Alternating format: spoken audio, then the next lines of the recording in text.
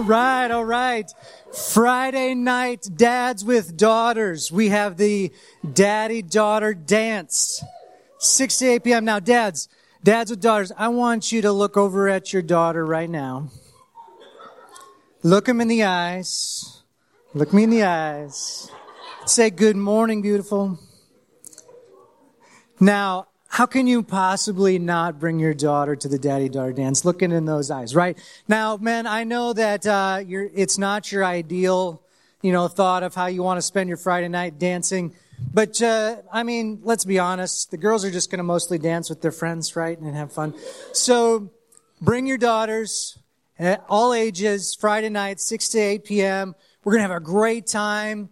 There's the youth group, teen girls are going to be teaching us some line dances to some music. There's going to be activities. There's going to be refreshments, cookies, brownies, lemonade, all the good stuff. And then a photo booth as well. So much going on. It's going to be so fun. Come and bring your daughters or daughter, and it'll be great.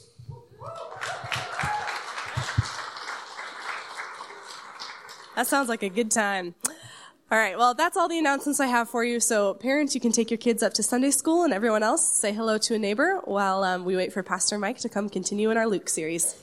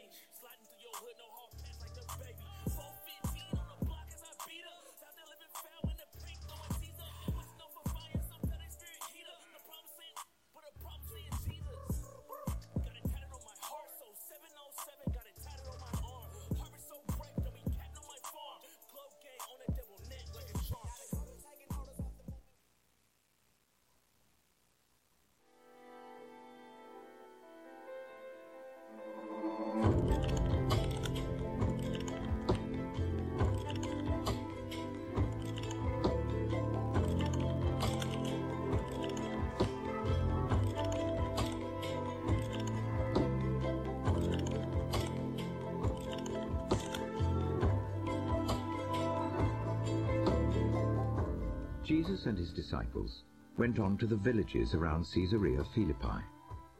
On the way he asked them, "Who do people say I am?" They replied, "Some say John the Baptist, others say Elijah, and still others one of the prophets." "But what about you?" he asked. "Who do you say I am?" All right. Welcome. I didn't know it was a dress-up day for church. I brought my Ben, looked really sharp, dapper. I brought my Paul eye this morning. This is an old college injury infection from every time I get worn down. Happens once a year. Don't worry about me. I got a bloodshot eye once a year for a couple days. Hi, my name is Mike. I'm telling you all my HIPAA things going on in my life. Welcome. Thank you for coming to church. If you're on the live stream, good to see you. If you're in person, I'm glad to have you here. I'm excited for this time. Before we jump into this time, I have a short story that I think kind of helps set the mental stage for me as I've been contemplating this passage. I'm reminded of Taekwondo and toilets.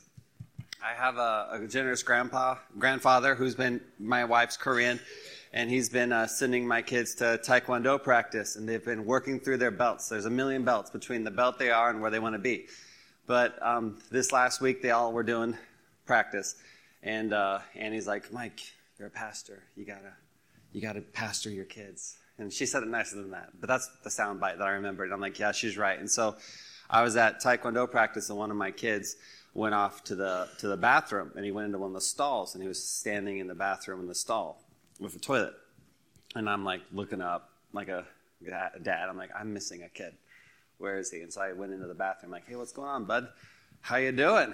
What's going on? And he's like telling me, I'm just embarrassed. It was hard. It was difficult. He didn't say that exactly, but he said, I was embarrassed. It was hard. I didn't know what to do. I couldn't, jump, kick, do something. So I went to the bathroom and hid it in the toilet till it's over. I'm like, that's great. Practice is over. Get your coat on. Let's get in the car and let's leave. I don't want to have a convo in the bathroom stall with my son. And we're driving home. I'm like, what should I say to not traumatize my son? And I thought, son, all over the city of Lincoln, there's men that have faced hard things in life, difficult, challenging things that are too hard for them. And when life hits you and it's difficult and hard, everyone runs to toilets in their life. And I rattled off some acceptable vices I want to tell a kid that young. And then I said, did the toilet talk to you? Did it give you words of encouragement? Did you get a drink of water from the toilet to refresh your brain and soul as you went back out to face the day? He's like, no. And, I'm like, son, I'm your father. I've been through hard things too. I'm sitting on the edge of the Taekwondo mat right by the toilet. And you walked off to the toilet and not to me, your father. And so if you don't come to me, you're not going to go to your heavenly Father someday, son. We got to be going to God. When we have hard times, you got to go to earthly Father when you have hard times. And my other son pipes up in the back of the van. He's like, that was good. You should share that in your sermon this weekend. I'm like, thanks, buddy. Thanks. So, but seriously, before we pray, when I was looking at this passage and I was studying this passage, trying to go deep in this passage, I'm like, I don't want to go deep. This is hard. Because we talk about stuff at church. We talk about drugs, alcohol, crack cocaine, and how that's bad. And you're like, yeah, shouldn't do that, But this strikes close to home. This topic, what we're speaking on today, speaks to people in the room. Speaks to religious hypocrisy of religious people in the room. I'm a pastor's son. I grew up in different churches on different church plants with my dad. I know the Christian game. I know how to play the Christian game, and I can play it as well as many of you. Does that make sense? And this passage is hard to study. This passage is hard to give, and this passage will be hard to listen to. Trust me. Jesus is going hard in the paint as he's facing lunch with a bunch of religious elite as they work through the passage. So will you bow your heads? Let's ask for some help today. Lord, we need your help. If this strikes close to home or not, it probably will at the end of this message, Lord. I pray that you'd open our eyes so we can see wonderful things in your law. I pray that you'd let your word do what only your word can do. It'd correct, instruct, teach, rebuke, Lord, encourage. There's different sides of Jesus, Lord. There's the Jesus that goes to a social outcast, to a cripple, to a lame, who won't break a bruised reed. And then there's a Jesus that's flipping tables, and the Jesus we're going to read about today. There's a hard-nosed Jesus and a soft, tender Jesus, Lord. We need to experience you today as people. We need to see you in your word correctly and clearly. Help us to see you clearly in your word today. And I ask that you just really instruct and convict and challenge our hearts. Open our eyes so we can see wonderful things in your law. And only you can do with us in your law. We commit this to you in Jesus' name. Amen. Okay, so last week, Shane, we've been working through this message. And so Shane was covering Jesus' public teaching. And commonly after a person finished a public teaching, they would invite that guest preacher from the local Jewish synagogue. They'd invite them back to the religious leader's house, the Pharisee's house, the religious lawyer's house. And they'd have a post-church lunch gathering, and they'd talk more about the message. And Jesus doesn't mince words. During lunch, he doubles down on everything he said earlier in the chapter. And so we're picking up in Luke 11, verse 37. If you'd read it along with me on the screen or on a Bible in front of you. It says this: While Jesus was speaking, a Pharisee asked him to dine with him. So he went in and reclined at the table. The Pharisee was astonished to see that he did not first wash before dinner. So we're going to talk about hand washing to start our day. I'm a dad of a couple kids, I said earlier, and my boys learned something during the pandemic. I think it's the pandemic, or it's that Mark Rober YouTube video on hand washing, but they learned something to wash their hands. And so when they come home from church today, the first thing they do, without being prompted or told, they walk over and they wash their hands. We're not talking about physical cleanliness of hands. Does that make sense? So don't think 21st century, think first century. We're talking about a religious Jewish custom that was acceptable custom about how to wash your hands. And it really mattered how you did it. If they poured water from here to the tips of your fingers, or the tips of your fingers to your wrist, if the water dripped off the tips of your fingers or dripped off your elbows, if you dried your hands on a towel or on your robe or on your head, if you had a hand that was ceremonially washed correctly and a hand that wasn't, you can use one hand for non-etiquette stuff, another one for more etiquette stuff. It was a complex, rich Jewish custom and practice commanded by the Jewish teachers of the day. There's a certain specified way of doing it. And the heart behind the ritual was, before eating anything, Jews had water poured over their hands to remove the defilement contracted by their contact with the sinful world. That was the heart of it. And Jesus gets invited to a lunch with a Pharisee. The host is watching Jesus to see if he would omit any of the customary rituals. And to his horror or his delight, Jesus goes on and he omits all of them.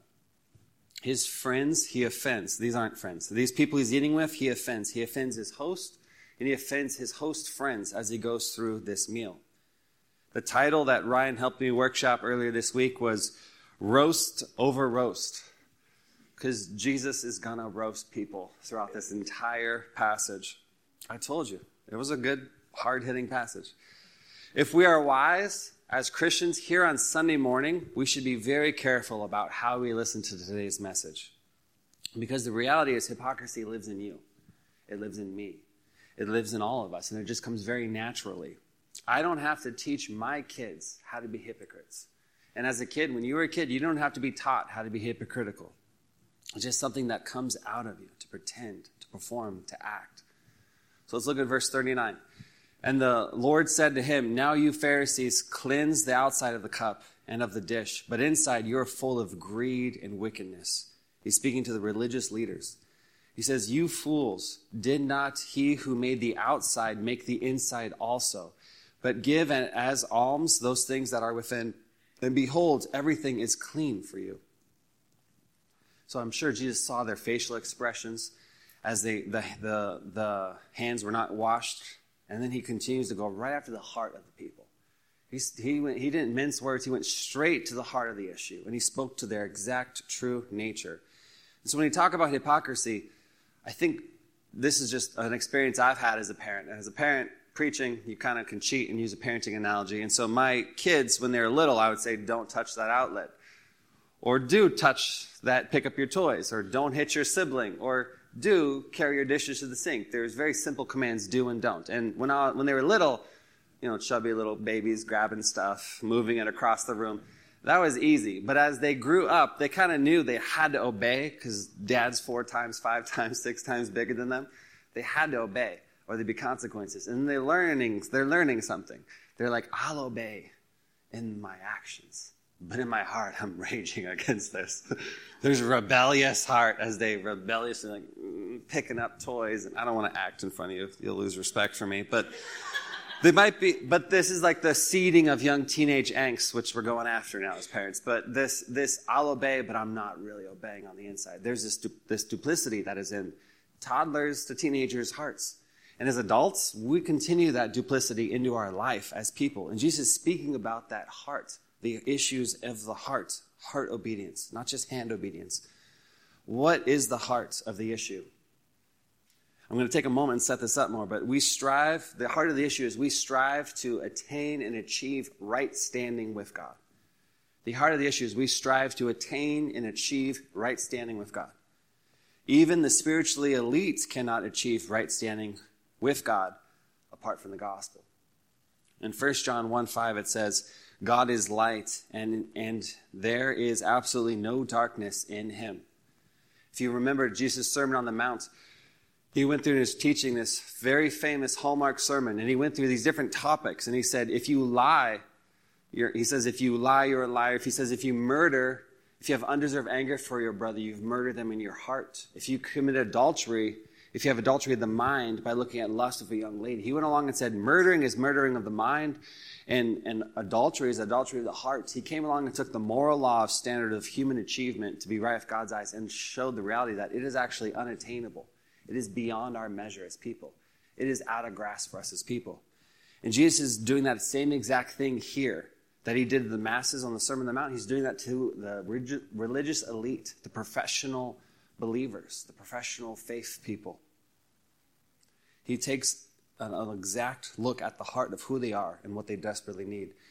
The reality is our world is filled with people that are desperately wanting to be viewed better than they are. Not just toddlers, not just teenagers, all the way up into our lives, into our 20s, our 30s, our 40s, our 50s, our 60s, our 70s. We want to be looked and viewed better than we really are. This world is filled with people that do not really care, but want to look like they care. This world is filled with people that do not pray, but want to look like they pray. They do not read their Bible, but they want to be perceived as Bible readers. That are not moral, but they want to be perceived as moral. That is the reality of our culture we are in. And that was the reality of the culture that Jesus was speaking to then. We as people are obsessed with the outside of the cup. The image, the brand, the reputation. We are obsessed with your image, your brand, your reputation. It's very American of you. It's very human 101 of Jesus addressing this very human core problem. We can all relate to this message today. Jesus knew that the religious leaders could obey on the outside but disobey on the inside. You can obey on the outside and disobey on the inside. You can go to community group with a really bad heart. You can come to church with a really bad heart. You could obey your Bible verse for the day with a horrendous heart. You can love your child really poorly on the heart, but fake it on the outside. The reality is God sees our motives, and our motives matter to God. And people are motivated by their motives. And God sees our motives. God wants our motives to be right on the inside as they are on the external. On the inside of the cup needs to be transformed by the gospel as well as the external. God made our insides and our outsides. And when God makes something, he's the master and creator and understands it incredibly well. God understands your thoughts, your motivations, your desires, your intentions of your heart. He made those. He understands those. And he wants the inside of you as a person to be pure, just like the outside. I was encouraged by a brother sharing this verse, Psalms 36. Psalms 36, verses 25. It's talking about this heart problem we have as people. Ezekiel 36. Ezekiel 36, verse 25 to 27. It says, I will also sprinkle clean water on you, and you will be clean. I will cleanse you from all your impurities and all your idols. I will give you a new heart and put a new spirit within you. I will remove your heart of stone and give you a heart of flesh. I will place my spirit within you and cause you to follow my statutes and carefully observe my ordinances. There's this hard heart of stone that we inherited, that we've had since our childhood, and God takes that heart away from us with the gospel. God wants you to be pure on the inside and the outside. So if it was lunch today and Jesus was addressing this church post the sermon at lunch, he'd be speaking to the lifers, the in-Christian crowd, the pastors, the staffers, the pastor kids. He'd be speaking to us who make a more than just a quarterly frequent visit to this place, but are known as a member of this church. The people who master the art of the spoken being nice and polite, but the unspoken being selfish and self-centered. Jesus is addressing the hypocrisy to his audience at that table of their extortion of the poor and the wickedness in the leader's heart. If it was today, Jesus would say things like, you may like your friend's post, but inwardly you are full of jealousy. Jesus is stressing the importance of the inward and the outward being in unity for us to be authentic in our walk of God. See, Jesus is not looking for a bunch of hipster, hypocritical Christians to change the world. They can't change nothing. We need to be authentically, genuinely changed from the inside out by the gospel of Jesus Christ. The gospel genuinely changes the person's inner life and their exterior life, both and. When the inner life, the inner motivations, the inner desires are transformed by the gospel, everything on the outside comes into focus and is able to be changed drastically simpler. And when that happens, When the inner man or woman is authentically changed by the gospel, the exterior person is changed by the gospel too. There's an authenticity to our walk. There's a genuineness to our faith. The lost can see a fake. They can see a hypocrite. They can see a con man. And God's name is not glorified when there's this conflict with the inner and the exterior. Jesus is God, and we need to think and pause and pray about that. Since Jesus is God, God's nature is not our nature. God judges the inwardness of man and the inner, private, intimate side of people that no one sees but that person. And so, like, when I see you, and I assume the best about what is behind closed doors in your private life. But God sees you, and he sees the inner you at the same simultaneous time. He sees the outward manifestations of your public person, and he sees the private manifestations of you when no one is else watching. God created the inside and the outside, and he judges them both rightly and fairly simultaneously. God judges people's motivations, attitudes, and God is and will judge the seen and the unseen. This is very bad news for religious people who live for a performance-based relationship with each other and performance-based relationship with God. God sees, God judges, and God judges correctly. And you cannot, I cannot, we will not con God or mislead God. God desires the inner brand and the outer brand to be working in complete unity of the gospel. Why does Jesus care about the inner and the outer person? Why does Jesus care about your motives? Does it matter? Hands down, yes, it matters. It matters to Jesus. It matters all throughout your Bible. When you're working, when you do religious work, religious manifestations of the gospel and life transformational work, and your walk of God is off, you don't draw people closer to God. You push them farther from God. Like I said earlier, people are excellent at sniffing out fakes, fake Christian, disingenuous leaders, and hypocrisy. The biggest problem with Christianity in our city is hypocritical Christians.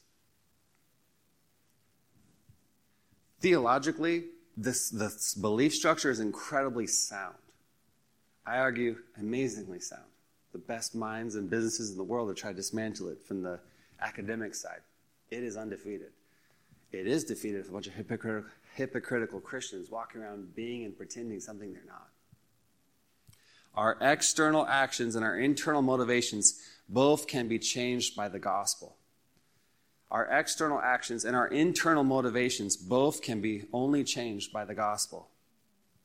Only the gospel produces a holistic life change that people desire. I went on a rabbit trail. Come back to verse 42. Jesus continues his roasting. He says, "But woe to you, Pharisees, for you tithe mint and rude and every herb, and neglect justice and the love of God. These you ought to have done without neglecting the other." You need to know woe is an expression of regret. The Pharisees is a religious leader. It's like a modern pastor, clergy. It's like a career religious worker. And Jesus is grieved over the Pharisees. And he's going to work through a variety of topics systematically as we go through this passage. And he starts with their practices of finances. The tithe, in the Jewish culture, the tithe is supposed to be a command in Leviticus 27 and Deuteronomy 14. It's supposed to be a joyful love offering of a tenth of the person's income, just to show their gratitude and their love and their admiration and their dependence on God. Their generosity, their stewardship, their faith, God's faithfulness and their faithfulness. And it's just supposed to be a love offering to God, done from an abundance of joy and worshiping God. To take a tenth of your tithe and go down to a tenth of your garden herbs made a mockery of it. This finely tuned attention to detail way of living took the love out of the law. People tend to add man-made rules to God's rules.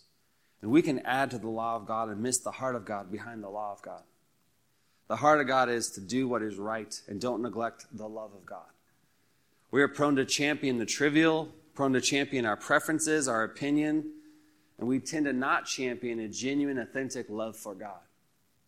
We are to stand on the Word of God and not make a stand on preferences, opinions, and trivial matters.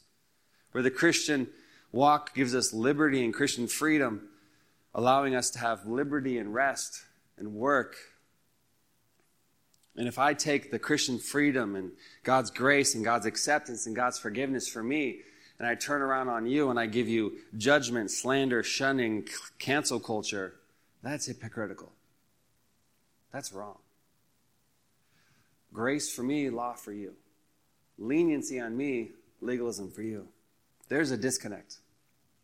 And at our worst, Christianity in America has this everywhere. You got to see the hypocrisy, right? The macro structure of Christianity is God reconciling people to God, and the grace to God that we experience as people. We have trouble giving that same grace to the people around us. And God gives them grace and we don't. Verse 43, woe to you Pharisees, for you love the best seat in the synagogue and greetings in the marketplace. Woe to you, for you are like unmarked graves, and people walk over them without knowing it. So the best seat in the synagogue. So in a Jewish synagogue, there'd be people gathering, and the Pharisees would sit up front in their fancy robes in a seat facing the congregation. And so as a person was teaching, a rabbi was teaching, they'd sit there, and they'd be like nodding or scowling or furrowing their brow, and the whole congregation would look to them to take cues for how to respond to what was taught. And they used that platform for manipulation, for self-centeredness, for their vanity, for their narcissism. They use that platform for their personal gain. We have this rampart in Christianity. Religious people, pastors, using their platform to manipulate people, con people for their personal gain, and feed their narcissism. We see this all over American Christianity. This verse, Jesus' words, is brutal to those demographics. We should use our position to serve people, not to have them serve you. We should use our people to love them and lead them to Christ, not to manipulate them. People would greet them in the marketplace. It's like people would greet you at Aldi's. We shop at Aldi's, some of us, right? Almost fell over. People would gush over them at the grocery store, in the marketplace. And I found this last week, and I thought this was hysterical, so I'm going to share it with you. They would say things like, "Oh, Rabbi, glorious doctor of the Torah, repository of Solomonic epigrams, son of so-and-so, son of so-and-so, son of so-and-so." Just this gushy speech to their Pharisee, their local religious leader. When I see y'all at Aldi's, we act like we don't know each other. I'm kidding. I'll give you a wave. But if we're honest, in verse 43, we do this today as Christians. Vanity, pride, self-centeredness, narcissism is very common in Christianity. It's almost celebrated in a subculture of Christianity. I just don't get it. I think we'd get over it by now. But we just keep going back to that well and keep drinking. Pharisees had a preoccupation with the outward, with people loving them in the public eye. This should sound very familiar to us. Being a pastor's son, I could walk into churches I didn't start, people I didn't know, and they'd know me because of my last name, and they knew my dad. People knew me, they thought highly of me, not because they knew me, because they knew my dad. I know how this world works. And I'm saying there's a danger there that we should be aware of. God is not a respecter of people.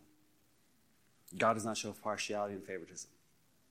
If you're a lifer, you might have been raised by parents who wanted the praise of their peers more than the praise of God, and they really wanted you to perform in public. That's a level of hypocrisy. Being different in one arena and not the same in another arena. This type of hypocrisy, people live their lives built on it. Conceal sin, hide sin, lie, omit, misrepresent the truth, minimize things to look better in the eyes of Christian circles. That's hypocrisy. That's wrong. This kind of living is a ticking time bomb. And God hates hypocrisy. God will not be mocked. And we will reap what we sow, believers. So pay attention as we work through this passage. If Jesus was giving this sermon in the year 2022, he would roast us for our hypocrisy we've seen online. You edit your quiet time photo of your Bible with filters and specialized hashtags, but you haven't really connected with me in the Bible for months. You like your friends' photos, but inwardly you desire harm to befall them. Your real emotion you feel is jealousy, not love. Jealousy emojo, not love emojo. I don't know what that is either. You post these photos of you and your cool, popular, beautiful friends the one time you hang out with them in months, but you neglect all the average, normal people I've set in your life daily. We have hypocrisy in the Christian culture. Let's be honest. We should all be brutally honest. This passage is difficult to work through. Social media puts our hypocrisy in hyperdrive, and it's not just for toddlers and teenagers on TikTok. It's for all of us. Does that make sense? All of us. It just shows what's happening in our hearts. The reality is, in our hearts, there is no space for good deeds to flow from.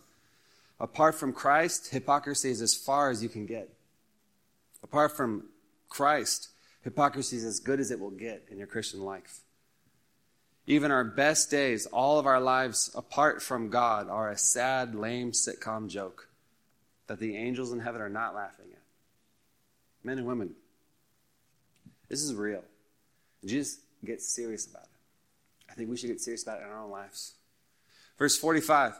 So Jesus is speaking to a group of people, and then he pivots on verse 45 to another demographic that's sitting at the table. This is a lawyer, a professional legal expert on the Torah, the Old Testament law. They spent a career studying the Old Testament law. They're a religious lawyer. I never heard of that. I don't think you can Google a religious lawyer and have someone show up on Google. Verse 45 this is Jesus talking to a religious lawyer. He says, one of the lawyers answered him, "Teacher," this is Jesus. He's asking Jesus, in saying these things, you insult us also. A Pharisee is a professional religious worker. A lawyer is like their wingman. They know the Bible, they know the Torah, and they're able to help spin the Bible, make it say what they want, when they want, where they want. And they know the law really, really well. They're expert teachers of the law, but they really add to the law, is what we'll find. If you think of the Bible, a little background, there's 613 commands in the Bible. 365 of them are in the negative posture. 248 of them are in the more positive disposition, positive posture. That's moral law, social law, and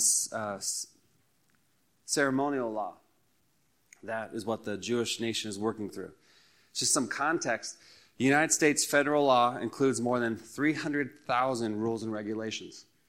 So 613, Bible. 300,000 rules and regulations. That's more than the city of Lincoln, I think. Even if you count Hickman. More than the city of Lincoln, men and women. 613 isn't that bad. So these religious lawyers and these Pharisees were adding to the law, the Old Testament law. They were adding thousands of extra laws. And about 6,000 total laws were being added to the 613 laws. So let's read verse 46. It says, and he said, woe to you, lawyer, also, for you load people with burdens hard to bear, and you yourselves do not touch the burdens with one of your fingers. So the hypocrisy here is in verse 46. They took these traditions and customs, and they made them more important than the law itself. So rest on the Sabbath. That's what they're talking about, carrying burdens on the Sabbath, resting on the Sabbath. A Jew is supposed to rest from the work of God, the work God has given them, and be with the people God has placed them with, and enjoy God and enjoy their life on the Sabbath, to take a rest from their physical labor, just like God rested one day a week when he built the whole everything. In the beginning, God created everything. He took a break on day 7, the Sabbath, and the Jews are supposed to model that also. So that's the spirit of laws. Don't do a ton of physical labor that one day a week, but rest and enjoy God and what God gave you. So the spirit of law. The addition to the law is an example from below, the Shabbat, chapter 10, verse 3. This is not the Bible. This is what we're talking about. On the Sabbath, taught, a man may not carry a burden in his right hand or on his left, in his bosom or on his shoulder. But if he carries it on the back of his elbow, or in his ear, or in his hair, or in the wallet mouth downward, or between his wallet and his shirt, or in the hem of his shirt, or in his shoe, or in his sandal. Some of you're like, yes, I know. It's ridiculous. It's confusing. It's complicated. It took the spirit of the law and added a whole bunch of secondary man-made rules behind it. These religious lawyers wrote and exercised loopholes that they rarely followed themselves. The average person that heard that at a Jewish temple would just have quit on this pursuit of God and understanding who God is, who this God is, and how it relates to their life.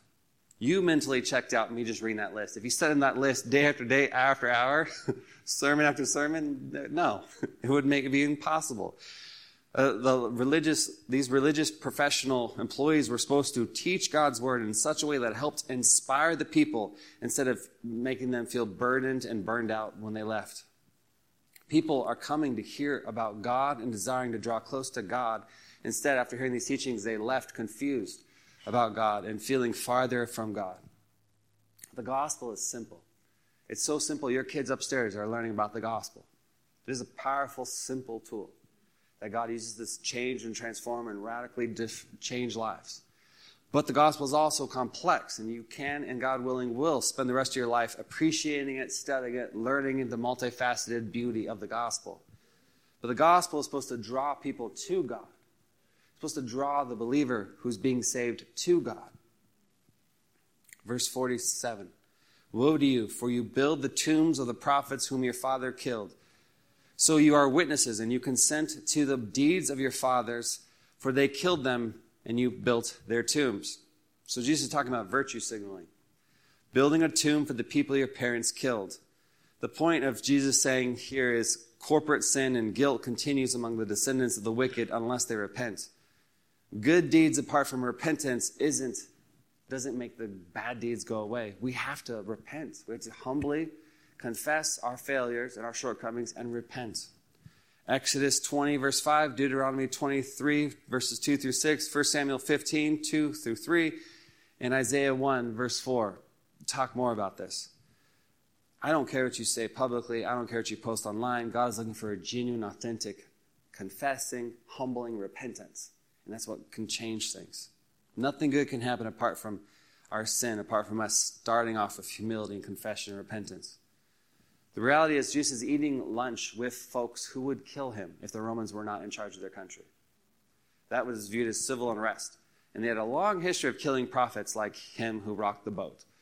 They later will kill John the Baptist, I believe. But the Roman occupation views this as civil unrest. And if they weren't in charge, they would probably have stoned him and killed him. They later killed Jesus. The people at this table and their friends killed Jesus. John the Baptist is considered the greatest prophet of all time. His enemies killed him. Jesus gets killed by these religious leaders later in the book of Luke. Hypocrisy in good works is still hypocrisy. Verse 49. Therefore also the wisdom of God said, I will send them prophets and apostles, some of whom they will kill and persecute, so that the blood of all the prophets shed from the foundation of the world may be charged against this generation. From the blood of Abel, the first martyr in the Bible, to the blood of Zechariah, the last prophet before John the Baptist, who perished between the altar and the sanctuary, which is viewed as the third most holiest place for Jews. They went and killed him in the third most holiest place. Yet I tell you, it will be required of this generation. So that is, what happened to Abel and Zechariah was nothing compared to what Jesus is about to go through. The lawyers, this generation that killed Jesus, they killed John the Baptist, the greatest prophet. They went on to kill the Word of God himself, Jesus Christ, because of their hypocrisy and their jealousy. The blood of all those slain for their faithfulness to God will be required of this generation that rejected the ultimate and final prophet, priest, king, Jesus the Messiah. Verse 52, woe to you lawyers, for you have taken away the key of knowledge. You did not enter yourselves, and you hindered those who were entering. For he went away from there, and the scribes and the Pharisees began to press him hard and to invoke him to speak about many things, lying in wait for him to catch him in something he might say. The purpose of Scripture, of you reading your Bible, is to have a better understanding and knowledge of God. The purpose of what I'm trying to do here, teach the Bible to you, is to help you have a deepening understanding and knowledge of God. Because knowledge of God lights up, it illuminates your life, your heart, your mind. And God changes the heart, He changes the mind through the Word of God. And the whole rest of a man or woman can be transformed as your mind is renewed, as your mind is transformed. Our purpose is to help you grow in knowledge of God. The teachers of the law, the lawyers of Scripture, made everything about the Bible confusing and complicated, that people couldn't grasp the real nature of God, and they'd walk away from a God that was confusing and overbearing. They turned the Bible into obscurities, riddles that only the experts could understand, but they wouldn't explain to people. I am reminded and sobered by these two verses in 2 Timothy 2 and 2 Timothy 4, talking about what we're trying to do here as a church today. It says, do your best to present yourself to God as one approved, a worker who has no need to be ashamed, rightly handling the word of truth. And then chapter 4. I charge you in the presence of God and of Christ Jesus, who is to judge the living and the dead. And by his appearing and his kingdom, preach the word, be ready in season and out of season. Jesus' opponents mishandled the word of God. And Jesus' opponents were livid with him for calling them out on it. This intense venom, this hatred to Jesus to catch him and to hunt him down, and what he said and did was intense. And all the while, Jesus is on the road to Jerusalem. The context of this whole narrative is Jesus, this next chunk of the book of Luke, he's moving to Jerusalem. He's going into dark arenas and dark chapters of heavier and heavier hitting chapters with more and more enemies of God attacking Jesus. This heated exchange we looked at today boils over into the next chapter, which Dan will pick up next week for us. And it ends with the last third of the book of Luke, which focuses on the systematic dismantling of Jesus, the God-man, to the point where the disciples think that all hope is lost and the popularity and fame of Jesus is destroyed. But God's ways are not like our ways. God saw a way. God made a way when there was no way. Before the world began, people knew, God knew what would happen. He predicted and he prophesied that the bruised heel would crush the head of the serpent in Genesis 4. God's perfect providential plan is being rolled out in Luke 11. So as we close, these woes should strike a warning to theologians, teachers, and leaders in the church today. But I don't work with the leaders of the churches today. I work with y'all. I'm with y'all. Every discipleship group leader should take stock of this passage. Every community group leader should take stock of this passage. Every community group apprentice, every college staff, every campus director, every missionary, every pastor should read and think, but for the grace of God, this could be me. Because Jesus on the road to Jerusalem, without the grace of God, we're on the road to hypocrisy. That is our fallen condition. Our original disposition of our heart is, it is too hard to pursue a relationship with God. It's too scary. It's too high stakes. I'm going to go to the toilet. I'm going to hide in the toilet of acceptable Christian sins, and I'm going to drink from the water of hypocrisy. Because that is easier in your mind's eye than actually having a real relationship with God. So an application for all of us, if you're like, I'm new to Christianity, this is crazy, or I've been here my whole life, this is not fun, Mike, why don't you get the easy passages, Mike? It's the Bible. It's hard, all of it. There's good parts too. But an application for us all, it seems to always start with our time with the Lord. A meaningful time with God. A meaningful time with you and your Bible for you and God. Not to be shared at community group, not to be spammed out to your roommates, not to be call your mom and tell her about you read the Bible. It's supposed to be for a private thing between you and God. No Instagram story, live reels about this moment. This is like you and God, not for display. You in private and God time. You reading the Word of God. You praying Scripture. You praying what's on your heart. You letting God speak to you. As I've read my Bible, there's many a days I'll be reading along thinking, hunky-dory Mike, light-hearted Mike. I read a passage, I'm like, oh, I'm going to write that down in my journal. I'll look at it later in the day, and I'm like, oh, yep, that's for the meeting I just walked out of. I was a hypocrite. Or that's me I'm walking into. I'm going to be tempted to be a hypocrite. That daily connection with God, because the presence of God drives out hypocrisy from He can't stand to be around hypocrites. Being with God in a relationship with God, pursuing a loving walk with God, helps flush out the attitudes, dispositions, and affections in my heart. It changes my heart. Going to God daily with the gospel and reading the Bible, reading throughout the gospels of Jesus' life, what he said and he did is so refreshing. The book of Psalms is so good for me to process my emotions and what I'm thinking. If you're beat up or discouraged, run down, look at the book of Psalms. It is an amazing, refreshing thing of how they take his thoughts captive and give his concern to the birth of the Lord and worshipfully praises God. It models for us how to think healthy as Christians. Men and women, the Bible is your word to feed your soul. We have to read the Bible daily and genuinely, authentically connect with God through prayer and reading of the Bible. Because hypocrisy lives in you, it lives in me, it comes naturally to all of us. Nothing can address our motivations, our intentions of our heart like God and his word. God always seems to poke the hypocrite in the eye. Amen? Let's pray. God, I thank you for today. I thank you for the word of God and how it can transform lives if we let it. It's powerful enough to protect itself if we let it out in our lives, God. You are a God who takes amazing care of your sons and daughters. I ask that you just teach us, Lord, how to walk with you and abide in you as individuals and as a corporate church. We just love you and thank you for the gospel. In Jesus' name we pray. Amen.